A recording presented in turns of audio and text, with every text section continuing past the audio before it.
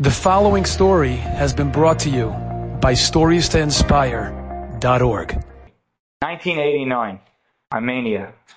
There was an earthquake. In 4 seconds, 30,000 people died. There was one man who had told his son that as long as I'm alive, I will do everything I can to be there for you in every way possible. And so he went racing to the school building where his son was in to go and help. And he gets to the building and it's flat. He says, I don't care. He starts to think it through, which I just walked into school this morning. Which classroom is he in? Where exactly? It's in the back right corner. And he starts to dig. And he starts to dig. And people are walking by and there's chaos everywhere.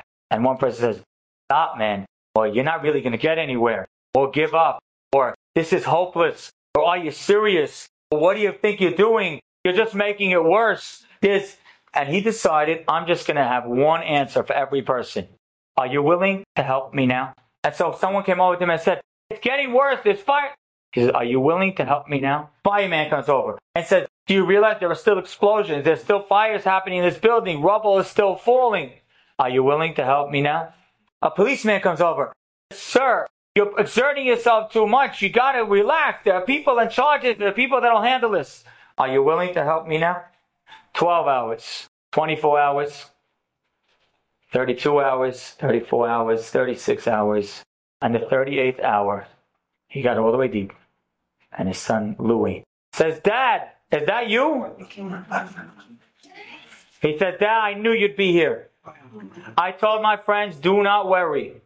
My father will absolutely get here. Because as long as he's alive, he promised me he's coming. The father calls down and says, how you doing down there? What happened? He says, Dad, there's some way aboard, some beam fell and it formed a triangle. We were 30, there's 14 of us left. We're scared, we're hungry, we're tired, we're frightened. But I'm confident because you're here. And I told my friends, as long as I'm here, they're all going to be saved.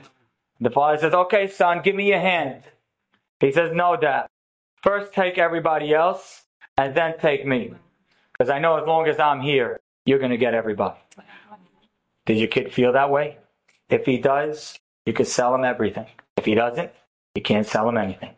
Thank you. Enjoyed this story? Come again. Bring a friend. StoriesToInspire.org